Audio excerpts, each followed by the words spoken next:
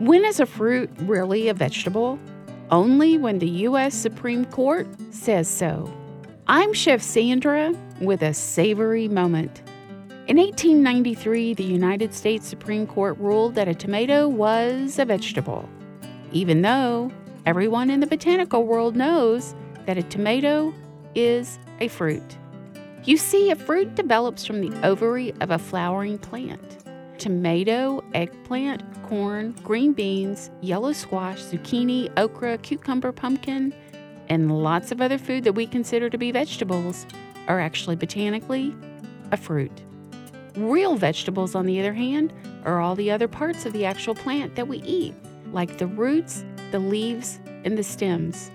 So beets, potatoes, celery, broccoli, spinach, Brussels sprouts, and lettuce are examples of vegetables.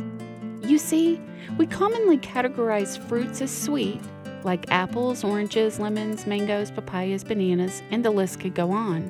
But designation according to savory or sweet is not how the botanical world rolls. And here's a mind blower.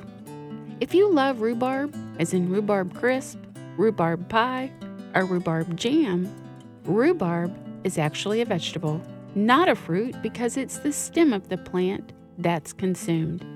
So why did the U.S. Supreme Court rule that a tomato was a vegetable rather than a fruit? So the government could tax it at a higher rate. Now you know. Here's the bottom line. You'll save more of your hard-earned cash by cooking your own vegetables and fruits at home. Take a moment and introduce yourself to some vegetables you haven't met yet, and reacquaint yourself with others. From salads to main courses to side dishes and desserts, make your taste buds dance at mealtime with an assortment.